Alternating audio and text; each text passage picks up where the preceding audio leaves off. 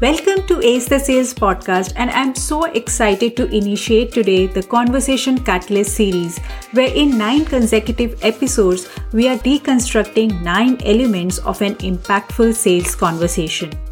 These conversation strategies will help you convert your prospect into paying clients, not with sleaze, but with ease.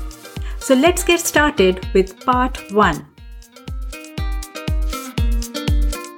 Fall in love with selling as you acquire the right mindset, selling style, and sales process that helps you take your business solution to more prospects, potential clients, and the world at large. If you are a women entrepreneur who is looking to get more sales, scale, and sustainability in your business, you have reached the right place. I'm Roshni Baronia, your host for the show Ace the Sales, which is all about helping you bring your authentic and influential self to each sales conversation. Before we dive into the series and today's top tip, let me first get the context clear as to under what scenarios you are going to use these 9 strategies. If you are a women business owner who is having a sales meeting, whether virtual or in person, with her prospect who is directly going to use your business solution. You are talking to the end user, and this is probably the first time you are meeting each other. So definitely you are going to use these strategies.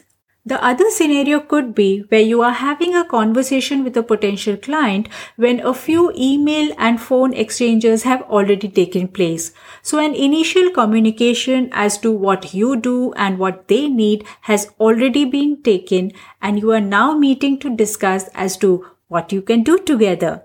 So regardless of where you are and what you are selling, you absolutely need to maximize the results of your sales conversation every single time. Because this is your dream client. You definitely want to work with them and do not want to let this opportunity go by. So you will be finding usage of each of these strategies in some stage of your conversation. The usage depends on your presence of mind. I am here by putting it in your mind in the first place. So one of the things that you would like to do early on in your sales conversation is to establish similarity.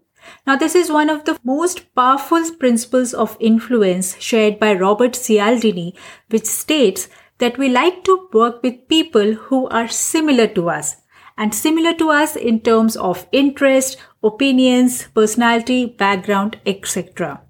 And since we like them, we prefer working with them as well. Didn't they say, birds of a feather flock together?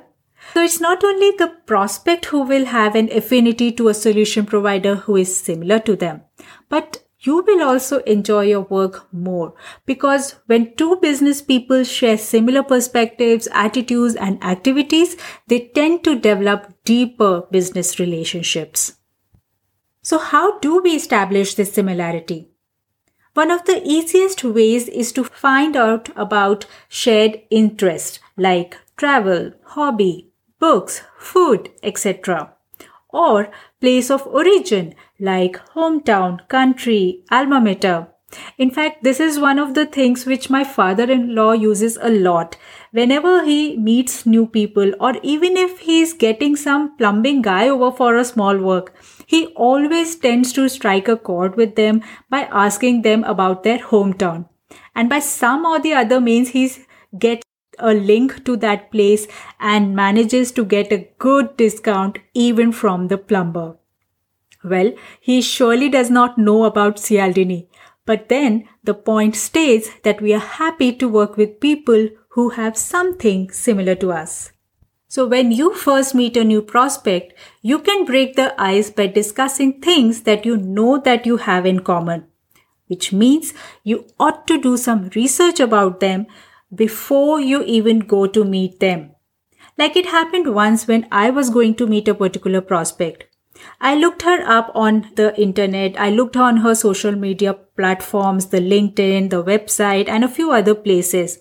And I observed that she was always dressed in Indian attire, saris and kurtis with very chunky silver jewelry, but in a very modernistic and very fashionable way.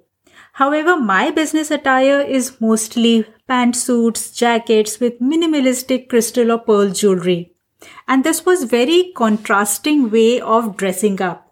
So although I wouldn't have worn a sari because it would have been very unnatural and inauthentic of me, but I did choose an Indian formal wear. So a smart kurti and straight pants is what I wore that day. And this was just to establish in a very subtle way the element of similarity. So you see that by directing certain aspects of your conversation towards things that you know you have in common, such as shared experiences, interests, hobbies, jobs, or any other common topic, you will enter the prospect's friend zone. And then making that connection with them will be a tad easier. And it will make your job as the salesperson. Yes, by default, every business owner is a seller. So as a salesperson, establishing similarity will help you make your job easier. So now, what's your to do? Think of how you are going to implement the principle of similarity the next time you are in a sales conversation. Because remember, closure happens only when you start with connection. I hope now you will get started with having impactful sales conversations, and hence tune in to next week, Thursday, for part 2, which is on the perfect body language in a sales conversation. So subscribe to Ace the Sales podcast so that you do not miss out on it. And before you go, please spare your 30 seconds to leave this podcast a review on Apple iTunes, Castbox, or the link given in show notes.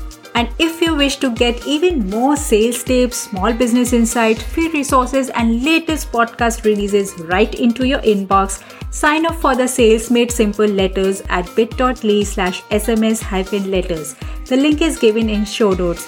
There is immense value and insights that I send out only once a month to my email list. So do not miss out on this and subscribe to the SMS letters. Sending you good vibes and wishing you well, this is Roshni Paronia signing off.